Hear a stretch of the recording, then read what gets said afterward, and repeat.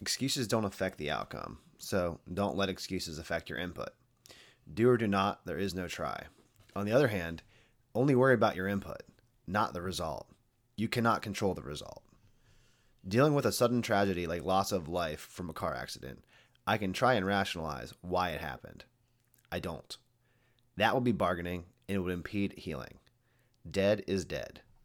The same practice applies to sales. Sure, collect intel on what you could have done better, but never dwell on a missed opportunity.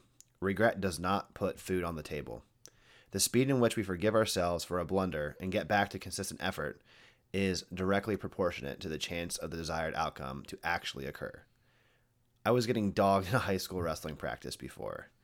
A coach of mine stood over me and he told me, "Stop feeling sorry for yourself, Stockdale."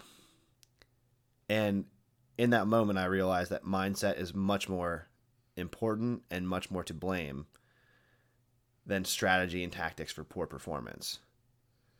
So at the end of the day, to be a good Stoic philosopher, focus on what you can control. And oftentimes, simply put, doing less bad things is more important than doing more things or more good things or more spectacular things. So control your own journey by not impeding on yourself with a negative mindset.